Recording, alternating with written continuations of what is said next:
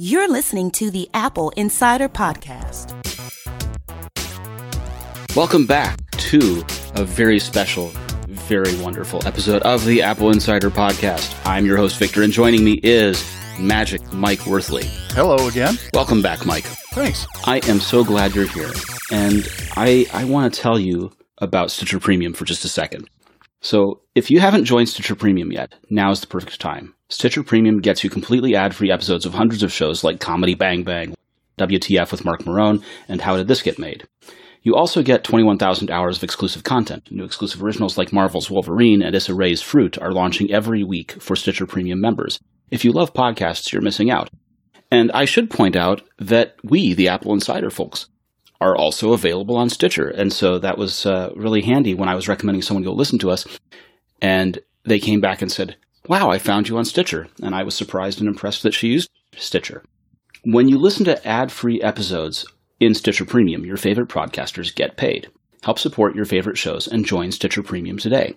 So for a free month of listening, go to StitcherPremium.com and use the promo code APPLE. Mike, WWDC, big week, huh? Yeah, it is every year, and the magnitude of the week depends a great deal on if there's hardware or not, and this year there was none. And we sort of kind of knew that. The only hints around hardware at all was maybe the possibility of an SE2, which we'd already discounted. Right. Yeah, we'd speculated about that a little bit last week on this very podcast. So it's just as a historical perspective, again, it was 3 years prior to last year's hardware bonanza that there was nothing, not a single thing released. And if you head over to our forums right now at forums.appleinsider.com, there are a couple of threads where one of our forumers listed the WWDC since, I want to say 2002, and everything that was released hardware-wise during those WWDCs, and it's not a lot. There's a couple things here and there. There are new trackpads, for instance, on one series of MacBook Pros 1 year, and a bunch of iPhones until they shifted to the fall release cycle, and, that's about it. The reason that you release hardware at WWDC primarily is if it impacts an application. If you want people to take advantage of new hardware features to be able to develop for them, you need your developers to know about them. And so when you say new trackpad and it's the Force Touch trackpad, right? That makes sense because now you're saying, here's this piece of hardware. It's going to be on this machine. And if you develop for it, here's what you'll be able to do. That kind of thing makes sense. Some years, like you say, hardware bonanza, we've just gotten tons of stuff. And it's all been basically a consumer event with developer tacked onto it.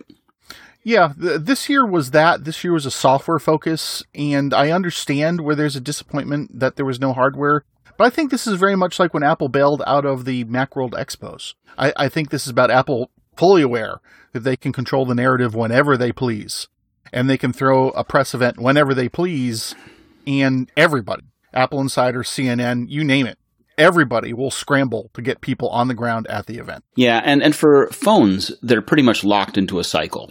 And they're locked into a cycle because carriers have upgrade plans or payment plans or things like that. So it's fairly predictable. And Apple knows as well as anyone because they have the Apple upgrade program. So they're locked into a cycle for that. But for pretty much everything else, they can do whatever they want, whenever they want. Right. And I'd speculated in the forums, I had said that there's, and in an article about previewing WWDC, that there are a lot of reasons why Apple wouldn't necessarily want to upgrade their Mac hardware this time around at this WWDC. We'll see how those play out. Well, they've already sent huge signals, huge flares up into the sky telling us what's going on, right? We got the iMac Pro. Yep. We know that somewhere in their future is a Mac Pro of some form. Which they uncharacteristically talked about in April again this year after just lightly touching on it the previous April. And they sent signal flares that they aren't ignoring the Mac Mini, that something Mac Mini-ish will happen. Mm-hmm. We don't know when. Right. And they have closely paid attention to what's going on with their own MacBook and MacBook Pros and Touch Bar and MacBook Air. They know that line well. They know that people think MacBook is underpowered. They know that people are unhappy with butterfly keyboard incidents on MacBook Pros.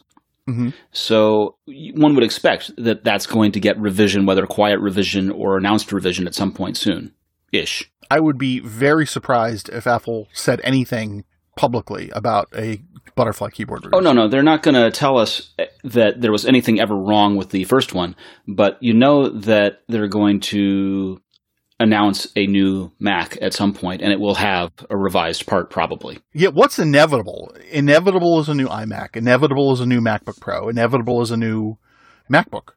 I believe you're correct about the Mac Mini, but I'm not convinced it's going to have an Intel processor in the next refresh. Didn't say it would. Yeah, Could be I'm anything. just amplifying, right? So Yeah. I think that a similar fate is destined for the MacBook Air. I think that it will be refreshed, but in what exact condition, we don't know. Well, MacBook Air doesn't have to be refreshed, right? MacBook Air exists because you just can't get that affordable on their current MacBook with a Retina display. Sure, and I think that whatever the Mac Mini gets, the MacBook Air will get as well. I think they'll go lockstep. Right. My thought was they want to get rid of the MacBook Air as soon as they can and just have the MacBook. That's a possibility as well. I mean, there's a lot of the stuff that is still yet to shake out. The final fruits of marzipan, which I believe you guys talked about on the extra special episode of the Apple Insider podcast earlier this week, has been teased for release for developers next year. So there's a lot of things in the works, and I am still sticking with my conclusion that the whole marzipan making it easier to port iOS apps for the Mac, I still think that's the early days of moving to ARM on the Mac, at least to some extent. Intriguing. It makes sense, but it's not clear yet that that's exactly what will happen. Oh, yeah, sure. I mean, we're on step B of a 20-step multi-year process. thing, yeah. You know, so we've got a long way to go before the mists clear and the haze lifts, and we can see even step 10, much less step 20. So, you know, they currently have UIKit and AppKit, and iOS apps use one of those, and OS X apps use the other. And trying to first of all make the iOS apps not second-class citizens on Mac OS is among the first 10 steps, and then getting everyone else on board with porting to that framework is a huge step. Sure. You know, you have a lot to do to get that going. So this is a multi-years process. Mm-hmm. And I fully expect that there are going to be compatibility layers for some time, the way that we had Carbon, the way that we had Rosetta, the way that we've had all of these kinds of transitional technologies to help people get through that transition. Because, now I'm blanking on it. I had it on the tip of my tongue, and the minute I thought of it, it's gone, right? Not PageMaker, not InDesign, but the competitor. Not InDesign or PageMaker, but the competitor? Like Quark? Yes, Quark Express. Okay. Thank you. Well, there's a reason why you didn't remember it. They took so long to update. I mean, when we got the Quark Express 12 notification, 3 years ago now? It had been years since there was a meaningful update to the application. Mm-hmm. So, and it took them forever to be able to port from Classic to OS X. That was partly their own fault. They went ahead and had fired all of their U.S. development team, moved the whole team to India, and said, we're going to work on Java now, and then had to go ahead and refactor for Carbon. Yeah. I mean, there's a lot of migrations, but some of these migrations took place in the dark days before Xcode. Back in the days when there were Borland C and all kinds of different Pascal compilers, and Code Warrior was the name of the game. So integrating everybody on Xcode makes a huge difference in this evolution process. I'm thinking off the top of my head, there were 10 or 11 different development environments when we did this from PowerPC, from 68K to PowerPC. And then we lost a couple, and then we gained a few more. And there were fewer than that when we shifted to Intel because Xcode had come out a few years prior. Mm. And now they're all gone. Now it's Xcode. Yes. I think there will still be products that are laggards or products that simply die before making that transition. Oh, sure. You know, there's a couple of those going on right now. We've got, 32-bit apps die with Mojave.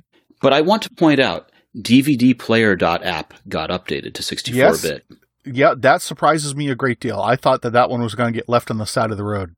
Let's see what else we got. We got OpenGL being deprecated in Mojave, which means that it's not going to be updated again, and Mojave will probably be the last one to use OpenGL and OpenCL at all in favor of Metal. So, I mean, there's a lot of transitionings happening right now, and it kind of makes me tilt my head and look at it a little funny, because this is where I said we're on step B. I should have said step 2. This is where I said we're on step 2 of this process, and there's a long road ahead of us. And these deprecations and these omissions point to something different in the future. Here's what I'm going to say about this. Apple gets accused by many people, including us, of standing still on some product lines. Mm-hmm. And I think that's a fair thing to talk about, especially when products have been out on the market for over a year untouched. However, this is them saying, we aren't standing still. We are making big sweeping changes. They are going to have impacts upon developers. They're going to have impacts upon consumers. And you can say that we're stale, but it's harder to make the case for Apple being stale when they're making all of these huge sweeping changes. Yeah, I mean, and that follows. It's, you know, I really didn't want to delve this deeply into this right now, but we're going to anyway because it's a natural flow of the conversation. Let's do it quickly and we'll move on after that. Okay. Yep, we're only going to take a minute. Apple has a plan, and Apple's plan is influenced by what companies like Intel can deliver. So when Apple's plan is influenced by Intel too many times, then it's got to start thinking about what are we going to do to make this sure that this doesn't happen again. This has all happened before. This happened with the Intel shift. Motorola and IBM kept on churning out lower than expected yields and lower than expected speeds year after year. What does that sound like now? The chipset that Apple needs to put 32 gigabytes of RAM into the next MacBook Pro, we're not going to see until December.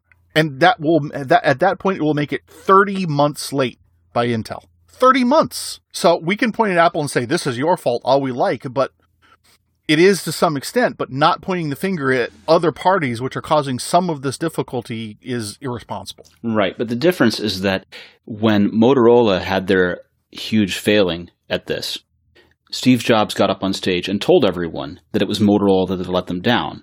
Mm-hmm. And we don't have any explanation remotely like that today. I argue that that's step 10. You're saying that we don't get that until we have the replacement, and right now we're nowhere close to that step. Steve didn't say it until he had the replacement. The Power Mac G3, when Motorola first let them down, yeah, he did. To some extent, but when Mac OS X nearly from the get-go, according to Steve himself, had builds on Intel. So he already had this future in mind when the iMac came out, at the very latest when the iMac came out, and very possibly earlier. And the Intel builds were about two years after the iMac came out. The timing is never going to be quite clear on that, because Next Step had builds in the mid-90s. Yes, Next Step and OpenStep ran on Intel in the 90s. And Copland did too. So Copeland, yeah. Copeland also did. But Copland is a Sylvester Stallone film. Copeland is named for Aaron Copland, the 20th century composer. Well, it's good we all know what I'm talking about. The Appalachian Suite, if you will. So it's been a long time since I even thought about Copeland. Yeah. From an Apple perspective, it's been at least a decade since the last time I even thought about it. So yeah. But Mac OS X builds started in 2000 when Jobs when actually an engineer. There's a great story on Quora from the actual engineer who was responsible for that, who showed it could be done. And Jobs said, "Holy cow! I've got a meeting in Japan with Sony. Go buy the best VAIO you can and build it for that. How long is it going to take? 2 weeks?" And he had it in 2 hours. And then it took 6 years for him to announce it. So I think from a forward-facing perspective, we and Apple are on step 2. And I don't think it's going to take 6 years. I think it's going to take 2. I think 2020 is the first year that we're getting ARM Macs. I don't think it's this year, but I think we're starting to see the early foundations built for it. Okay. It's entirely possible. And I think you're right. I think the signaling is there. It remains to be seen how these transitions move. Sure. I think one of the real benefits of doing this is that the Mac App Store, as much as they talked in the WWDC keynote about trying to revise and update and bring forward the Mac App Store, the Mac App Store has not been anywhere close to the success that the iOS App Store has been. And this is a way of bringing that success forward. Well, that's also more foundations, I think, were laid with that. They obviously have opened up things in the Mac App Store and have made some changes in sandboxing requirements. If we've got Office coming, if we've got Transmit coming, and a few other applications coming that have never been on the App Store. So I think it's a combination of factors. And again, I think this is another one of those flags, semaphore waving 10 miles out in the horizon that we're struggling to see. But it's one of those flags. hiring is difficult. Have you ever tried to hire anyone, Mike? Not recently. I have hired a few people in my time. I've even actually interviewed and hired someone to be my manager, which was a fun situation. But it's difficult to sometimes do this, whether it's finding the right leads or getting the right applicants or just dealing with all this. It's difficult. And one of the things that I've been finding out is that it doesn't have to be that hard thanks to people in LinkedIn. Businesses are only strong as their people. And I find that each time you bring in a new hire, especially in a smaller organization, that changes the culture, that the addition of a single person can change everything. And so it's so important to try and get the right hire. And LinkedIn, being the world's largest professional network, is a better way to find great talent. So 70% of the U.S. workforce is already on LinkedIn. They have quality candidates. Businesses rate LinkedIn jobs at 40% higher than other job boards at delivering quality candidates. You post to job boards and you hope you'll find the right person for your job. But how often do you actually check job boards unless you're applying for a job? So it's kind of an occasional thing. People don't live on these things. But people do go to LinkedIn all the time. And you already know that LinkedIn is this professional network. They have forums, they have boards, they have the homepage feed. People are going there when they're not searching for a job. And that makes it a place where people go and regularly check. Because LinkedIn considers skills, experiences, location, and more to match and promote your job to potential candidates, businesses rate LinkedIn jobs 40% higher than other job boards. And 22 million professionals view and apply to jobs on LinkedIn every week, in every industry. Go to linkedin.com/Apple Insider and get a $50 credit towards your first job post. That's linkedin.com/Apple Insider for $50 credit today. Terms and conditions may apply. So, Mike, we've covered a lot of inside baseball on Apple's product line and where we think they're going and prognosticating. Let's talk about some of the things that actually did come out that we can be sure of. Sure.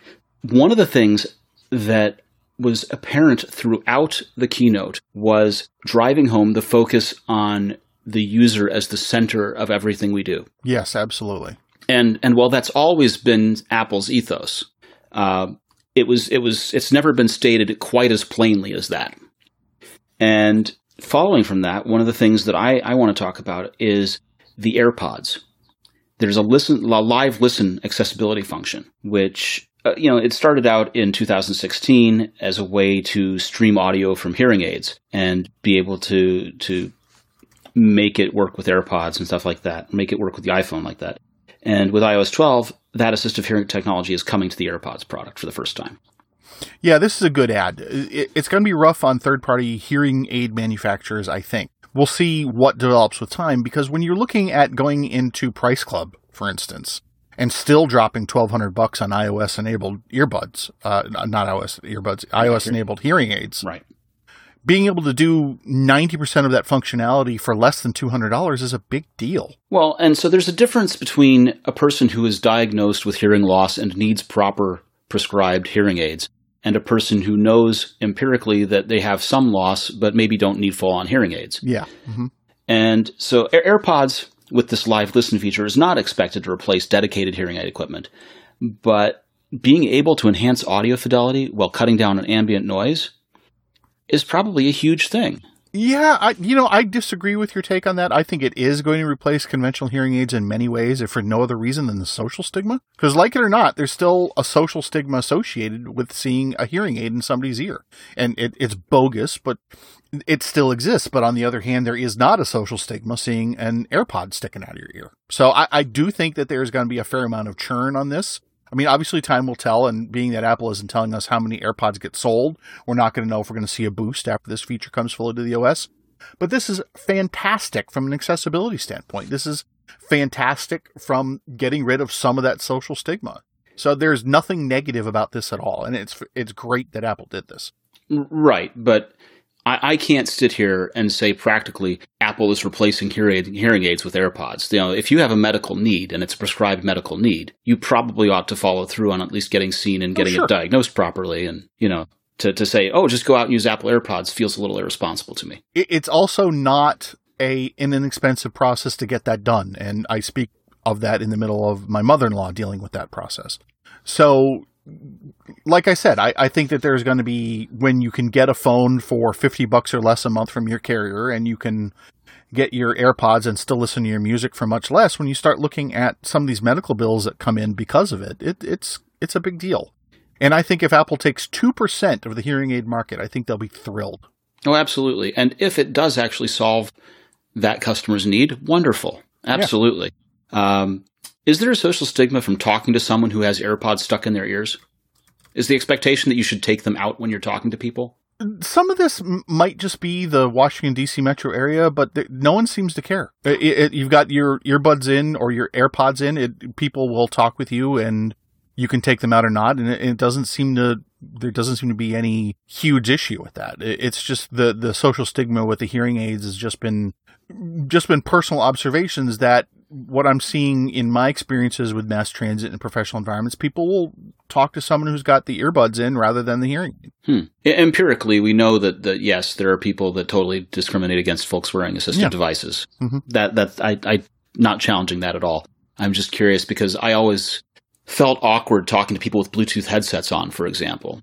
And because the question is, are you listening to me or are you paying attention? How can you hear me when you have stuff in your ears, kind of thing?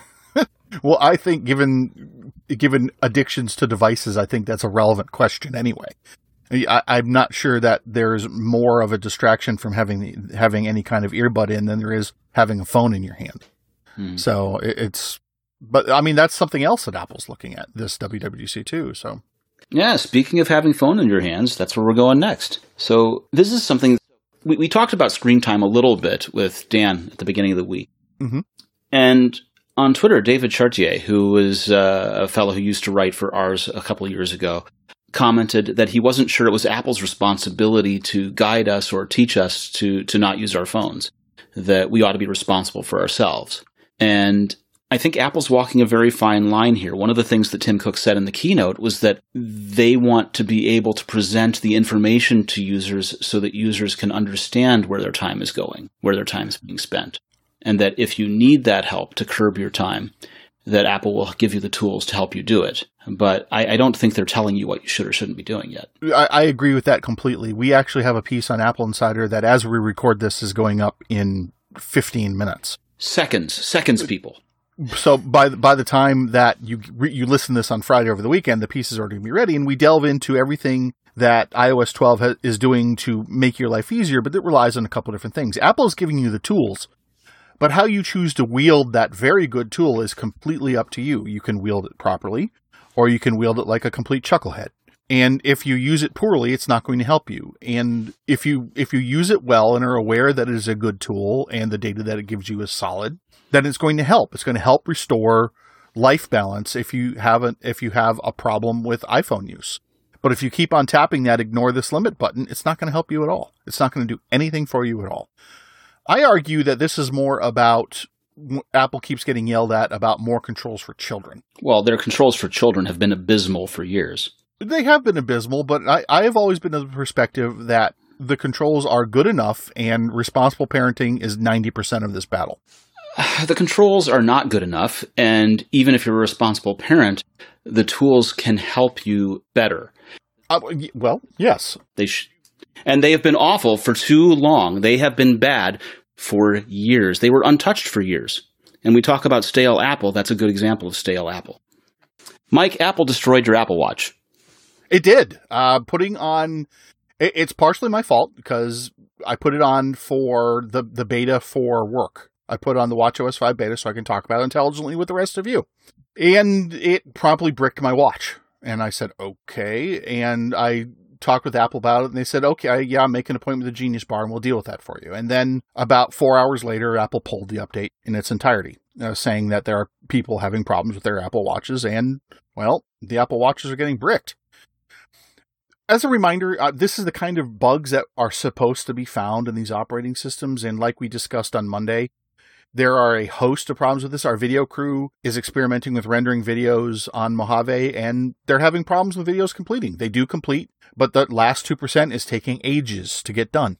So these are betas. We are taking the risk so you don't have to. If you have mission-critical hardware, do not install these betas on your mission-critical hardware. I cannot stress that firmly enough. And the problem with the Apple Watch is that there is really no way to recover it. The only answer is go make your appointment with the Genius Bar where they will exchange it, and then they will go ahead and service your old watch. There is no DFU mode that you can access to reload your watch. There is no way to recover from this other than go into a store.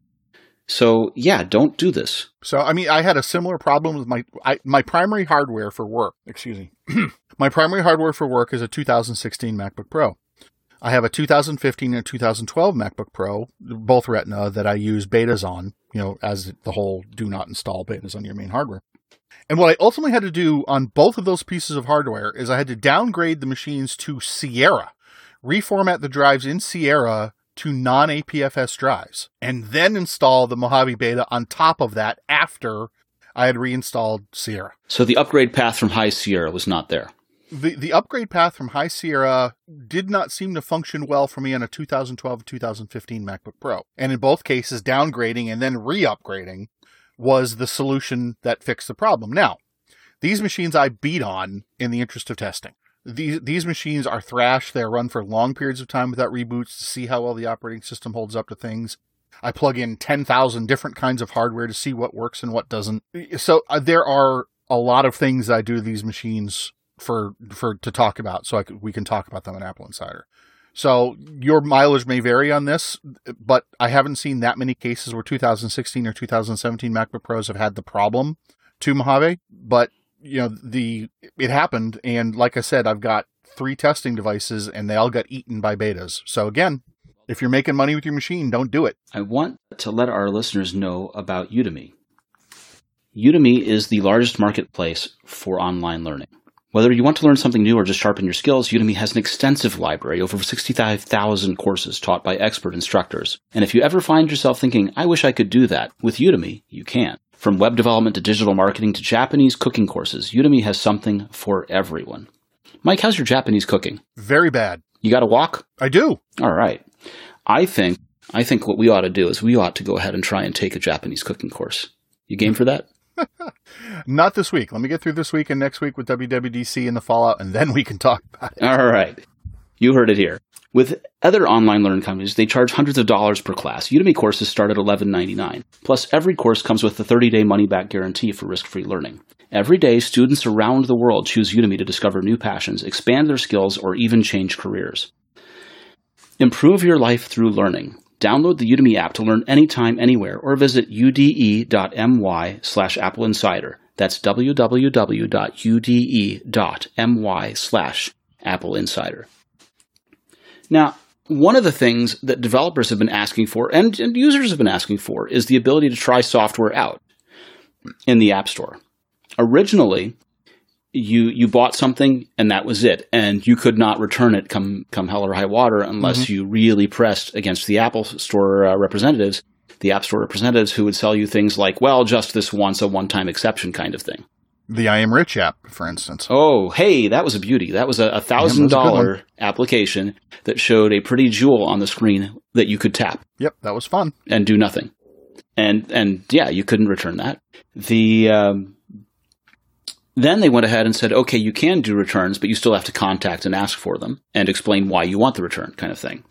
And now we are finally getting free trials of games and other apps coming to the App Store. And from a customer standpoint, this feels good. If something is properly priced as a $30 application or a $50 application, you want to be able to get a trial for it. And in the past, the ways that developers have kind of tried to allow that to happen is by making a free version of the app that is either feature reduced or is time limited for some features. And then after that time period, you have to go ahead and pay for a one-time subscription, which upgrades it to the full version. But these are sort of workarounds and tricks. So what's happening here to change that, Mike? Well, actually, as it turns out, not a whole lot. Apple has codified these workarounds and tricks for a time-gate in-app purchase for an application.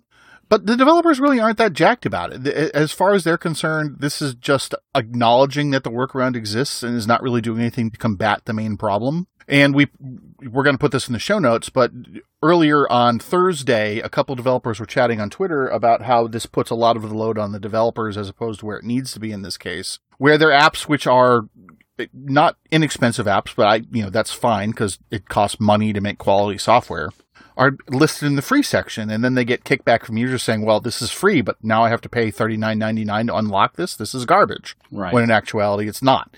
In actuality, it's a $39.99 app with no way to give you a time-limited demo. So what's happening here is that the onus is on the developer to create a separate free version of the app and set up the subscription that enables features, which takes code. That takes additional work, as opposed to Apple changing the way the store is implemented to say that for all of these applications, or for whatever application gets a check in the when an app is published by the developer, for example, so let the developers have the choice to offer it as a free trial. And then after a period of time, the App Store handles enabling the features or turning it on, as opposed to the developer having to code two separate versions. Yeah, and I'm with the developers on this one. I think that this is a stopgap measure. I would like to see Apple change it, but I don't think they're that interested in changing it, or they would have done it earlier. Or they have their focus on other things. Right, and what they're telling the Mac users is they're saying, well, then just serve it yourself and deal with it yourself. I'm not sure that's the best answer. I think this is one of those cases where history provides an impediment. The way that you've always done things can sometimes influence the way that you continue to do them in the future. And this is the way the App Store has been. So changing it means changing it incrementally rather than changing it in a fell swoop. And we are used to expecting larger sweeping changes from Apple. And so there's some dismay that hasn't happened here. Mm-hmm. But the App Store has been one of these things that's been kicked around from executive to executive, from team to team. And I think it's going to take something big to cause whoever's in charge of it this week, I believe it's Phil this time, Phil Schiller, that is, to push for that kind of change. What you're saying is the developers need to make more of a ruckus because they've been pretty loud about it already. When the ruckus isn't loud enough to have caused the change, then it means that some other form of pain needs to be felt to inspire the change. And that's it comes in the form of bad press, or it comes in the form of lost profits or lower profits, or it comes in the form, one of these kinds of things has to happen to get the attention where the requests and the ruckus so far hasn't. Well, we're talking about it, so we'll see how it goes. Yes, that's right. The mighty influence of the Apple Insider podcast will bring Well, it's not just Apple Insider. I mean, I'm hoping that this catches up more traction, right? Yes. Because everyone talked about how Apple's now offering free trials, and the developers all said, whoa, settle down there, Hoss. That isn't exactly so. And so we talked about it this morning, about it more, and let's see how we can keep this going here. Let's see what we can get done on this. Yeah. Now, in terms of changes that are being made, Apple has removed Facebook and Twitter integration from macOS Mojave. Mm-hmm. That began in iOS 11, where these third-party accounts came out, and now it's continued across to the Mac. Good. I see no compelling reason to keep it there. I didn't see a compelling reason to have them in share sheets in the first place. And here we are, now they're being taken out after, Mountain Lion. They came out in Mountain Lion. Yeah, these things were these things were parts that actually came into the system, I think, when Jobs was still around for iOS. Yep. It was iOS 4 that we got Twitter and Facebook integration. And the idea was that's where all your friends are, and you want to be able to share photos to it. And so we created share sheets, and they gave us share sheets with things directly to your Twitter and Facebook. Yeah, didn't like it then, don't like it now. So I'm fine. Have no impact on me having it stripped out. So. Right. The reason why it works is at that time we had the integration first, and then we later got share sheets, and so the integrations were there to allow us to be able to send photos and things to our Facebook friends, to Twitter friends, without the implementation of share sheets. When share sheets came around, we didn't need those integrations anymore. Sure enough. And so now it's finally being stripped out. And I agree, we're probably safer for not having them. But I think it's kind of important to remember how we got there in the first place. It wasn't that Apple thought they were harmless all along and suddenly decided it was okay to implement them, and now it's okay to take them out. It's that there were different goals at the time that they were first implemented. And I'm just not certain that even then, it didn't seem particularly wise even then to automatically share stuff to a social media service. Well, they didn't automatically share. They just had the account details set up so that you could share to them. Oh, let me refine my position then. It didn't seem wise to simplify the process to make it easy to post 15,000 images to Facebook. This is just me speaking. Obviously, I can't speak for everybody, but You know, I've already made my point clear in this. I'm glad it's gone. I will not mourn its loss. Okay. How about that? Safari extension's going away as well. That's a mix. I'm of a mixed mind about that. I think that this pushes more towards Apple's look, the web is garbage and let us help you with it point of view. But on the other hand, Safari extensions, they can be valuable. And I'm not certain yet on this that this isn't throwing out babies with the bathwater. I think it is, but I think they have limited amounts of choices in terms of what they're going to do it, unless they want to take on the role of screening every single extension. Right. Which they probably don't. I guarantee you they don't. Does it work? Yep. Is it not inherently hostile? Yep. Okay. That's about the best they could do about that, just given how everything else slips by. And then there's always distribution on third parties of Safari plugins. So we'll see. I'm going to form an opinion on this more as we go on and we see how this evolves over time. Right. What we're heading to is an OS that is so completely locked down that you don't get extensions, you don't get, you have the gatekeeper and sandbox. Apps can only be installed from the App Store kind of thing. Mm-hmm. It becomes really quite rigid. No, I don't disagree. It's just this is a tough time. This is where I think threats are outpacing OS manufacturers in many ways, and I think that for Microsoft and Apple, it's both a situation on what exactly we're going to do to protect the user versus what exactly we're going to do to keep things open for the user.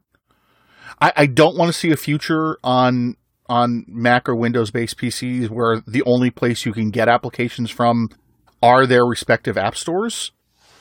But on the other hand, I also don't want it to be the wild frontier and anybody can install malware at any time. I would like the users who are unable to make determinations on if this email they just got from a Nigerian prince is safe or not.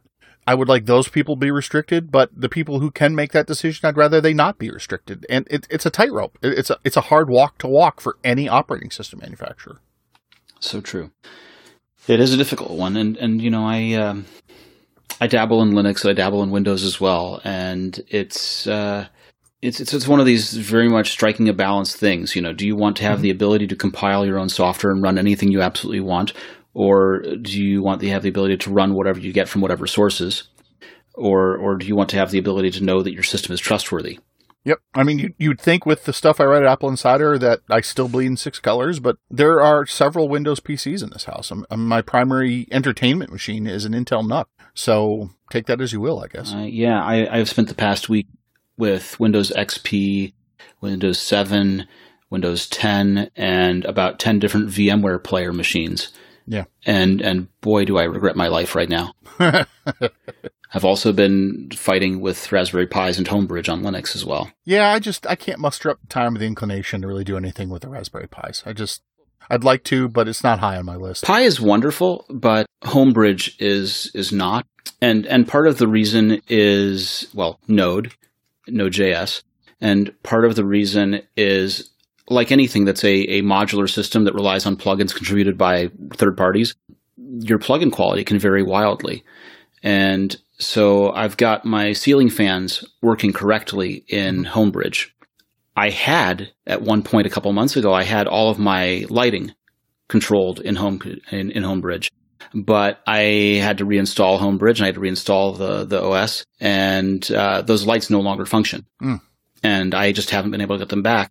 And so I was going to move over to Home Assistant, which is another competing project, and get them running in Home Assistant, and then use Home Assistant to tie into Homebridge and be able to control them through HomeKit, which totally is supposed to work, except that you run into the same problem of quality of plugins for Home Assistant, where there it's some guy using 3 different Docker images, and Docker is somewhat of a virtual machine kind of thing. So 3 different virtual machine computers, one for status, one for pairing, and one for control. And that didn't work out so well either. So right now I have none of my lights working, but I have a ceiling fan that works with its light kit. So there's that. Yeah, Andrew did a video using the Raspberry Pi on how to make a HomeKit camera using the Raspberry Pi. And if you look at the forums and you look at people saying, well, this didn't work when I did this, there are so many variables. And this kind of goes back to the whole locked-in system concept, where how many paths do you need to get to the same point? Do you need 100 or will 10 do?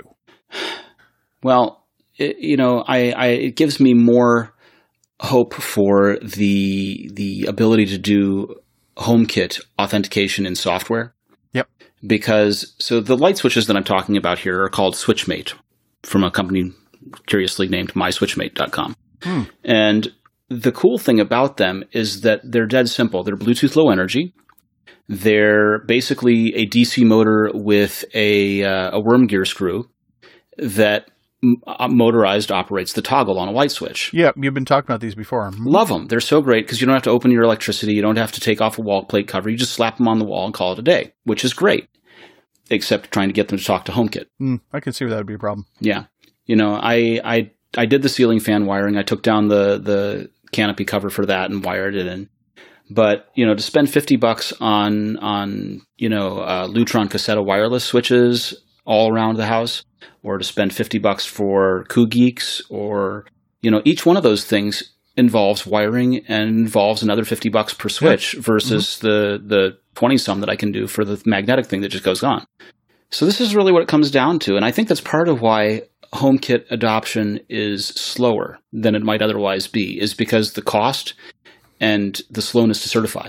Yeah, I also think that that's related to planning out a system. I think that unfortunately the costs involved in a HomeKit system can get really, really steep once you start looking at beyond one or two devices. Yes.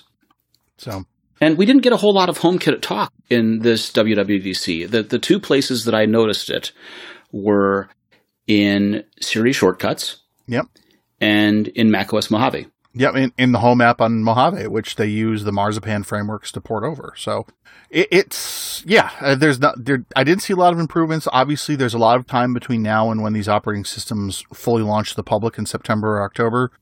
And there's going to be a lot of iterations in the betas in between. So really, to keep on top of this, just keep on coming by appleinsider.com and we'll hook you up. Yeah.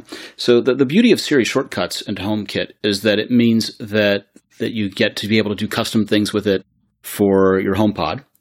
And Siri and HomeKit have been missing on Mac for ages. That's one of the things that Neil Hughes used to moan about, was that he could have Siri on Mac but not talk to HomeKit devices. Well, have him on again. I'm sure he'll talk about it some more. Oh, I'm going to.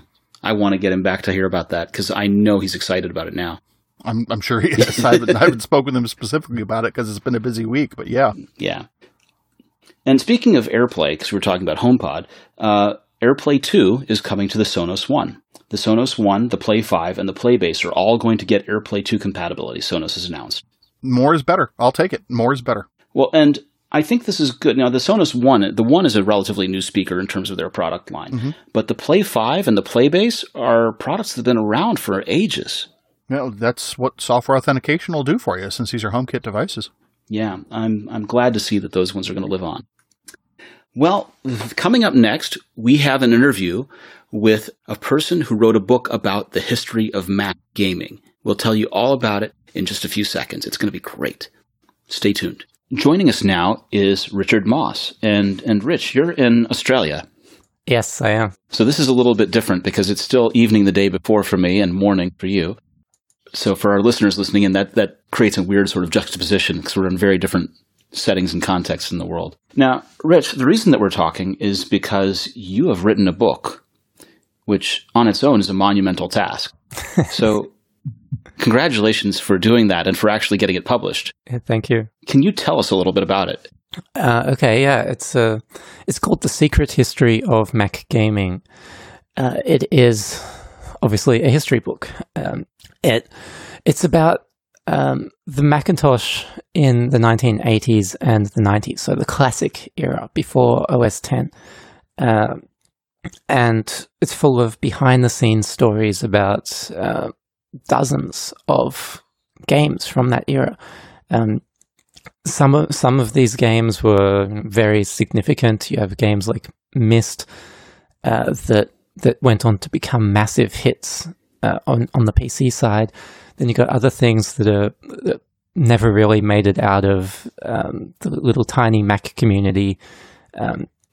Games like Glider and Crystal Quest is another one that got further out. Dark Castle is one that it got released on other platforms, but pretty much everything was crap except for the Mac version. And it tells the behind the scenes stories of how a lot of these things were made, and how this little tiny Mac community worked, and what made it interesting, what made it tick, and how the innovations of the Macintosh, I guess, spurred them to do better and to innovate themselves. And so that's how we ended up with mouse-based input and multi-window interfaces becoming standard in games, kind of mostly as a result of things like the Mac Venture system, adventure games like Deja Vu and Shadowgate, which many people will have played on other platforms. They were released on the Nintendo Entertainment System as well. And you have, before they made Myst, Robin and Rand Miller, they made some educational games, the first of which was called The Manhole. And it's one of the earliest point-and-click adventure type games that didn't really have an interface. And then you've got possibly the first instance of professional voice acting in games in Dark Castle. Some wonderful stories of creativity from people figuring out how to deal with the limitations of the system, or just of the way the world worked at the time. With Spaceship Warlock, they were sending a hard drive across the country, because one of them is in, I think, San Francisco or San Diego or something, somewhere in California. The other one was up in Chicago. So they're on opposite sides of the country. And they are making a CD-ROM game before CD-ROM burners are affordable. They don't have $30,000 to buy one. So instead, they put the game on a hard drive, and they ship the hard drive across the country, back and forth, as required. And then finally, at the end, they ship the hard drive, which is their only complete copy of the game, to the press factory, the CD-ROM place that will get it printed, to a gold master for them. Yeah, the fastest way of transmitting data, right? The fastest bandwidth is if you put a load of hard drives in a car and barrel it down the freeway. Yeah. Yeah, and this is the day of, this is like 1990 or thereabouts. So this is the days of 400 baud BBS stuff, and like really slow connections. We had, in 90, we had 33.6 and 28.8. Mm. Well, even so, it would still be exceptionally... It's still nightmarishly slow when you've got a 40 meg hard drive that you could ship across the country. Mm. Yeah. So I think they sent little files to each other over the internet, such as it was back then. And whenever they had something bigger, like the 3D models, or just the entire game, they had to go back and forth. Wow. Yeah, and the internet, such as it was back then, wasn't really an internet. At that point, we had CompuServe, and we had Prodigy, and we had FidoNet, which was a weird sort of ad hoc system where we had all these local dial-up BBSs, and then at night, they would go ahead and dial each other and exchange messages across them, so that you could send a message from one BBS to another, and it'd sort of relay along the way. That's really cool. I haven't heard of that one. Oh yeah, no, it was something that was in that 1990 to 93 time frame before the internet really got to be something that anyone could dial into. You know, we had Trumpet Windsock for TCP really only kind of seemed to catch on around 93, 94, and that's when Mosaic was hitting it as a browser as well. So it was really before that, all dial-up BBS kind of stuff. Mm. And that reminds me that people who were online in those early days, there's stuff in the book for them as well. There's a game called Bolo, which was very, very popular. That was a game played over the internet, and pretty much only over the internet. It's like a tank shooting game. And that was leaked out while it was in development. It was to be released as shareware, but it was leaked out early. And the developer decided that he wouldn't charge his shareware fee until the game was done. So it was leaked out in like 1990 or late 80s, something like that. And a year or two later, he finally finished it and started charging people registration fees.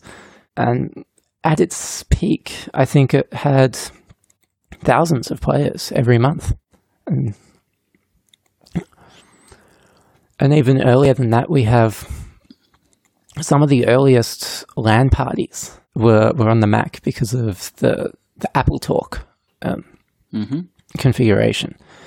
I found one story from when was Apple Talk introduced? 85, I think.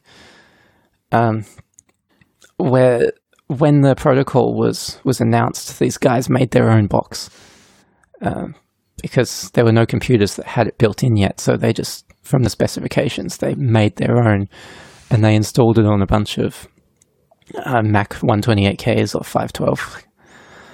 And they took these to a pizza shop near Macworld in January that year, and they had one of possibly the first LAN party in this pizza shop. Hours upon hours of playing Maze Wars. Wow.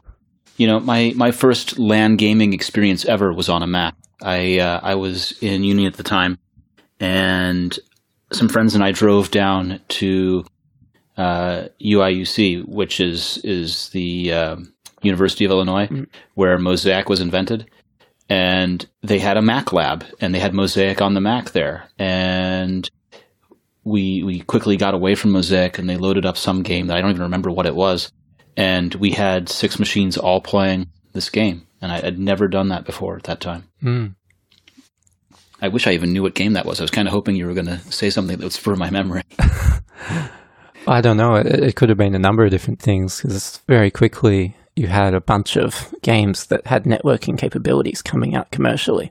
That first story I told of Maze Wars, that was using 2 different versions of this game.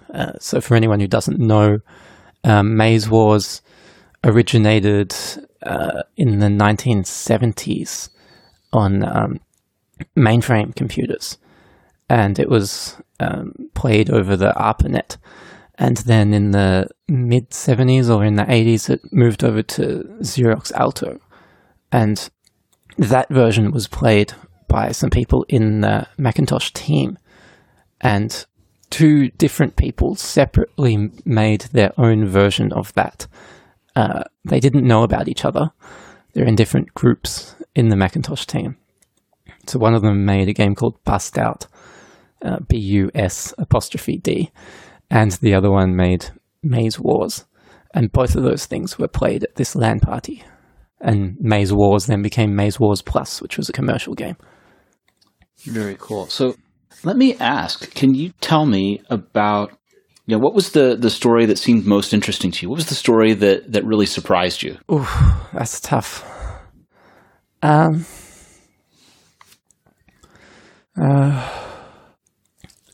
I don't know if I can boil it down to just one. I'll give you one of the first ones that comes to mind, though, is the Silicon Beach software guys. So they made Dark Castle, and before that they made Airborne. They wanted to get some digitized voice into their first game, Airborne. But they didn't really know how to do it. So basically what you have was Charlie Jackson, the founder of Silicon Beach, who's doing the game design on Airborne, says to Eric Zocker, one of his programmers, I want the soldier to say, Airborne, sir. How do we do that? I've heard Apple II games figure out a way to make these kinds of sounds with like sine waves, square waves, and things like that. Can you figure out how to do it? So Eric Zocker then digs into the big Inside Macintosh manual to try and figure out how do we do this. And he found pretty quickly that the Macintosh had a built-in synthesizer, so it's technically capable, but he didn't know how he would produce this sound. So then he thought, okay, I'll make a recording. So he got a microphone and he made some recordings of the kinds of sounds he wanted, and then he's like, well, how do I now take these recordings and figure out a way that they will get into the computer? And he did some further digging and found out that actually the Macintosh has built-in capacity for playing digital sound samples. So you don't have to have the Mac generate the sounds. It can actually play recorded samples. The only thing is no one had ever tried it before because no one had got those sounds onto there. So they went to a local university and they got their sound samples onto a mini computer and they wrote some software that would transfer that would downsample it first. So it was, I think, 16-bit. They made it 8-bit. It was 22,000 kilohertz. They made it 11. And then they used an acoustic coupler and a modem of some kind to transfer that data onto a Macintosh 128K.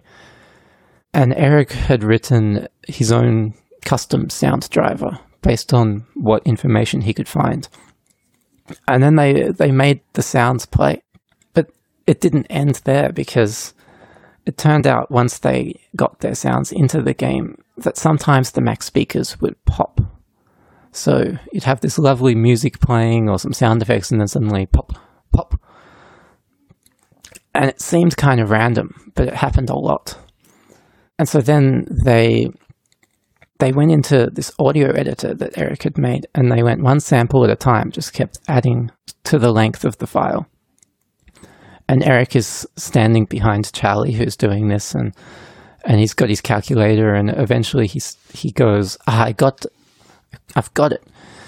And he says that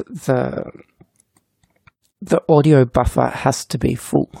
So there's a 384, I might be getting the number wrong. There's a sound buffer on the Mac. It had a certain length. It had to be exactly full, not a byte less, not a byte more. And you had to fill it in the time it took the vertical retrace beam to get back up to the top left corner, ready to draw again. So during this interrupt that they call it, so that the thing inside the CRT monitor can go across from left to right and down, top to bottom, and draw. Yeah, the scanning electron beam. Draw the screen in the time it takes that beam to go from the bottom back up to the top. They had to fill the sound buffer. So I thought that was a fantastic little story of dealing with technological limitations and wondering if something can be done and then just figuring out how to do it. Yeah. Now, the Mac was a pivotal moment in personal computing history. Mm-hmm. And you know, the Apple II before it was also a pivotal moment in personal computing history, but the Mac really was without question doing something that no computer had succeeded at in a widespread way before it. Can you think of a game and a story like that one that is a pivotal moment in the history of games? That's inspired by the Macintosh specifically and its innovations? It's however you'd like to answer the question.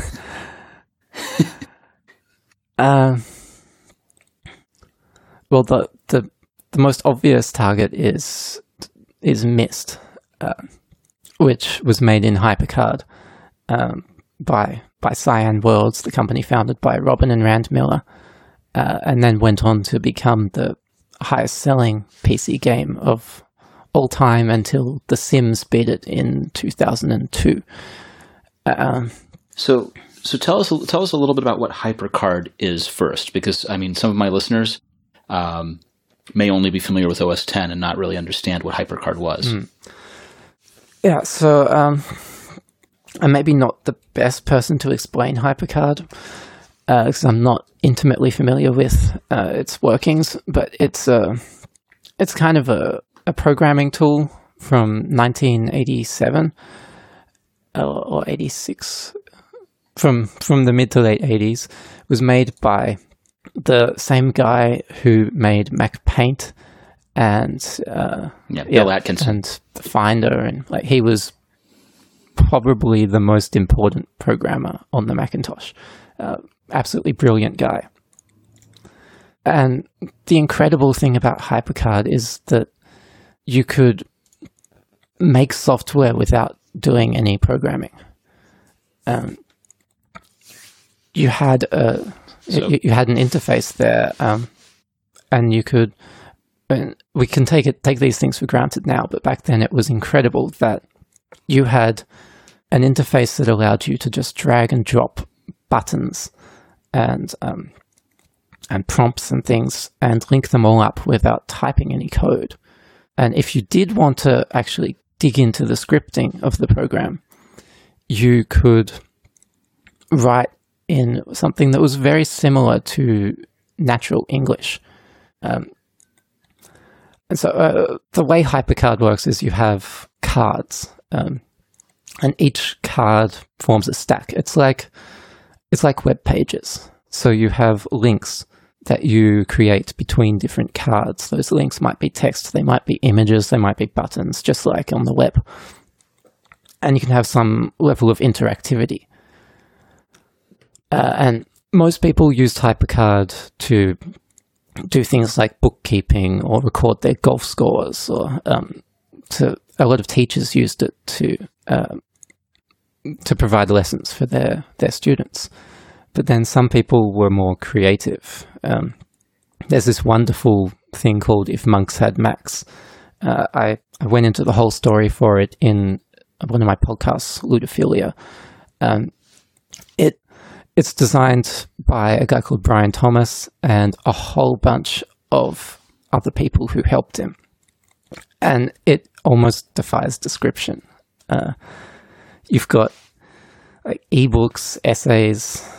There's a jukebox in there that plays one-note instruments of all these different popular songs. Like you can hear Raindrops Keep Falling on My Head in one chord from a Beethoven symphony, if for some reason that's what you want to do. There's a lot of philosophical stuff in there. There's some illustrations. There's a journal writing tool. All sorts of weird and wonderful things in there. And then getting a bit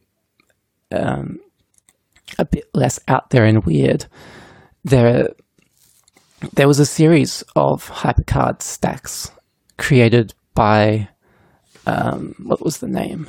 Amanda Goodenough. I presume that's how you say it. She made some children's stacks. And what she wanted to do was take the stories that her grandmother used to tell her when she was a kid. Stories that were all about what happened next, what's coming next in this story. And she tried to make a children's book an interactive children's book that would do the same thing. So she made this delightful little thing called Inigo Gets Out. And it's about a cat that has gone out and it's having its little adventure for the day. And you can click on the screen for what the cat will do next and where it will go next. And in a similar fashion, Robin and Rand Miller had this idea that they would make an interactive children's book in HyperCard. And that basically led to the creation of the Manhole, which is one of the predecessors to Myst. And I really like the story behind the Manhole. I don't know if you want me to go into it in full, but Please.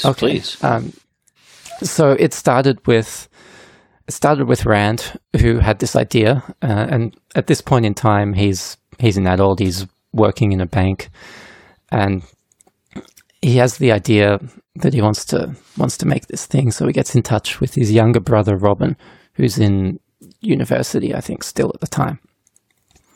There's a 7-year age difference between them. Robin happens to be a very talented artist. So Rand thought, you can draw the book and I'll do the scripting and things that link up all the drawings. But then when Robin actually sat down to try HyperCard out, he was faced with this blank screen, and he's, what do I draw? I don't know what to do.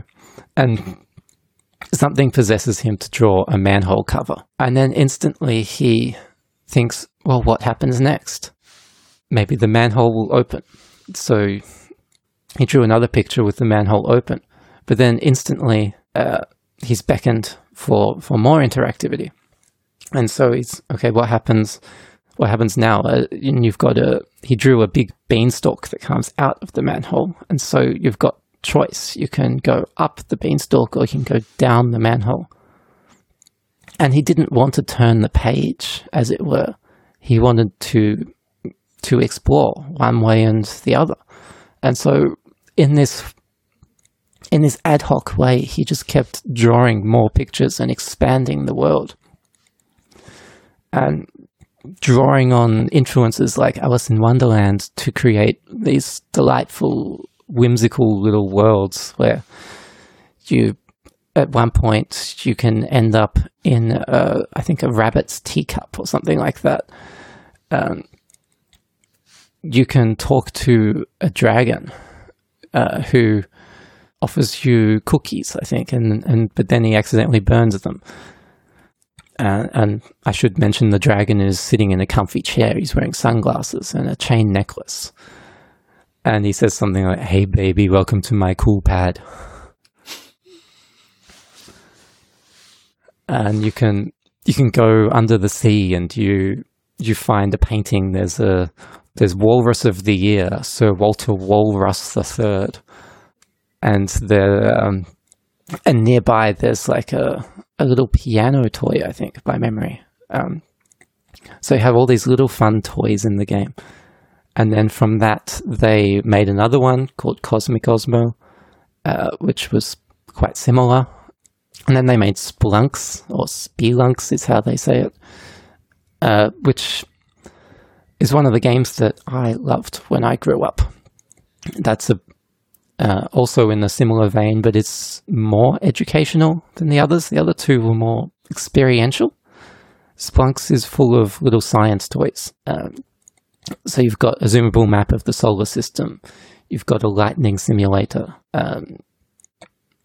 There's something where you can drop a pebble down a well and you can adjust what the well level is. And then you see the sound wave coming back up. And so you can learn about the speed of sound using that thing. And it also had some really silly, playful stuff like a dance sequencer. You could choreograph this little routine using some canned animations for a dancing man. Little quirky things like that. And then so that led to Myst, in that after they finished making that game, they had discovered that a Japanese company, Sunsoft, wanted to get them to make a game. They had loved Cosmic Osmo and the Manhole, and they said to Robin and Rand, "Can you do something like that, but for a mature audience?" And Robin and Rand had already wanted to do something mature. They had an idea for a game they called Grey Summons a couple of years previously, which had a lot of parallels with what Myst became. But they didn't want to dig that out, so they started again, and they came up with this idea of an island. It would be a bit like Jules Verne's Mysterious Island, so they called it Myst. And for anyone who doesn't know, the basic premise is you arrive at this strange unknown world, and you find the remnants of an advanced civilization. And then you start exploring, and you find that there are like people inside of books, and it gets really weird, and it's very difficult, full of puzzles and things. I remember this kind of library scene with the fireplace. Yeah, that's in there. I never actually finished Myst, even though I've written this book and I'm a Mac lover. I know. Oh, for I shame. never actually finished it. Not that I can really claim anything better. I bought the version for PC at that time and was playing it on a PC, so can't really be proud of that either. Yeah, that was one of the sort of pivotal games, because it was that game that really showed what you could do with limited amount of resources, and it really changed the way that games were for a while. You know, I feel like there are some games that changed the gaming world, and they were Dark Castle, they were Myst, and they're things like Doom that really were the first of their genre that led the way for what gaming could be. And one of the things I find really interesting with Myst and Doom is they were released about 6 months apart from each other, and so they combined. They completely changed video games. But they took it in two different directions. So there was almost this split in what games were at that point, where you had Myst leading to this path of things that nowadays we describe more as casual games, things that aren't violent, things that are more patient. Arguably the beginning. Well, I don't know. I think of casual games as things that you can pick up and put down and come back to and not really commit to. But Myst wasn't that. Myst was one of those things where you really committed to it and got sucked into the world, right? If anything, I would have thought Doom would be the more casual game, because you can pick it up and put it down and you're just fighting the levels over and over again with different creatures and different keys. But, for the most part, it's the same approach to shooting. Well, that's a fair point. But the way I see it, you've got Myst leading to all these similar kinds of games that are full of obtuse puzzles and are weird. And from there, you have hidden objects games emerging. And hidden object games, like the casual gaming genre, aside from like Bejeweled and other casual puzzle games, you've got hidden object games, and they mostly evolved out of things like Myst. Whereas on the Doom side, you've got pretty much every violent action game today emerged out of that. Yeah, every first person, for sure. It's really, it's one of these things where gaming is so personal, right? It's sort of a reflection of the things you enjoy as to which game will resonate with you. And it's so hard to be able to talk about which games you identified and which games were the ones that really changed things. It's, I played Doom when Doom came out, and then I got through loading all of the patches and mods on it. And, I at the time I had a sound card that had MIDI on it. So I exported it out from playing the MIDI instead of on the internal stuff through the PC speaker. I played it through the sound card, through some big amplifiers, so I had huge speakers playing the MIDI files. I played Myst. I played all these things. It's just, we've come so far, right? Yeah, we have. We really have. So, gosh, I have enjoyed this. I can't believe we've passed through 30 minutes of talking about this so quickly. Where can people find out more about the book? Where can people go to get a copy of the book? The easiest thing is probably to go to the official website I made, which classic Mac users will enjoy. Has like a Mac OS 8 theme on it. That is at secrethistoryofmacgaming.com. Amazing. You should have made it in HyperCard. I'm kidding, of course, but that's very cool. And how much does the book retail for? It's £30. So, like, what's that? $40 or something like that? Off the top of my head, I don't know the conversion. It's about 50 Australian dollars. Okay. Well, so 50 Australian dollars is $38 US. Yeah, I'm being told here by my converter that it's about $40 Yeah. Close enough. We'll figure it out. But what I want to make sure that I do is encourage all of our listeners to check this book out and to check out the website for the book, because it's gaming is really part of what has driven the computer development, right? It's always been about people finding ways to, use the hardware that's there, exploit it, and push it to do a little bit more in the name of enjoyment. And when that becomes something that can be a shared experience, and then a communal experience, and then a LAN game experience, and then an internet experience, it really is what ties all of this together. There are people that had to get the better sound card so that they could become more immersed in the game, that had to get the better joystick so that they could become more immersed in the game, that then had to get the LAN party going, and had to get the dedicated phone line so that you could have one line on the modem and not worry when mom picked up on the other line, kind of thing. It's a history that if you didn't live it, I think you'd really enjoy learning about. And if you did live it, like I did, then you should go and relive it. And maybe discover some things you didn't know about the first time. Absolutely.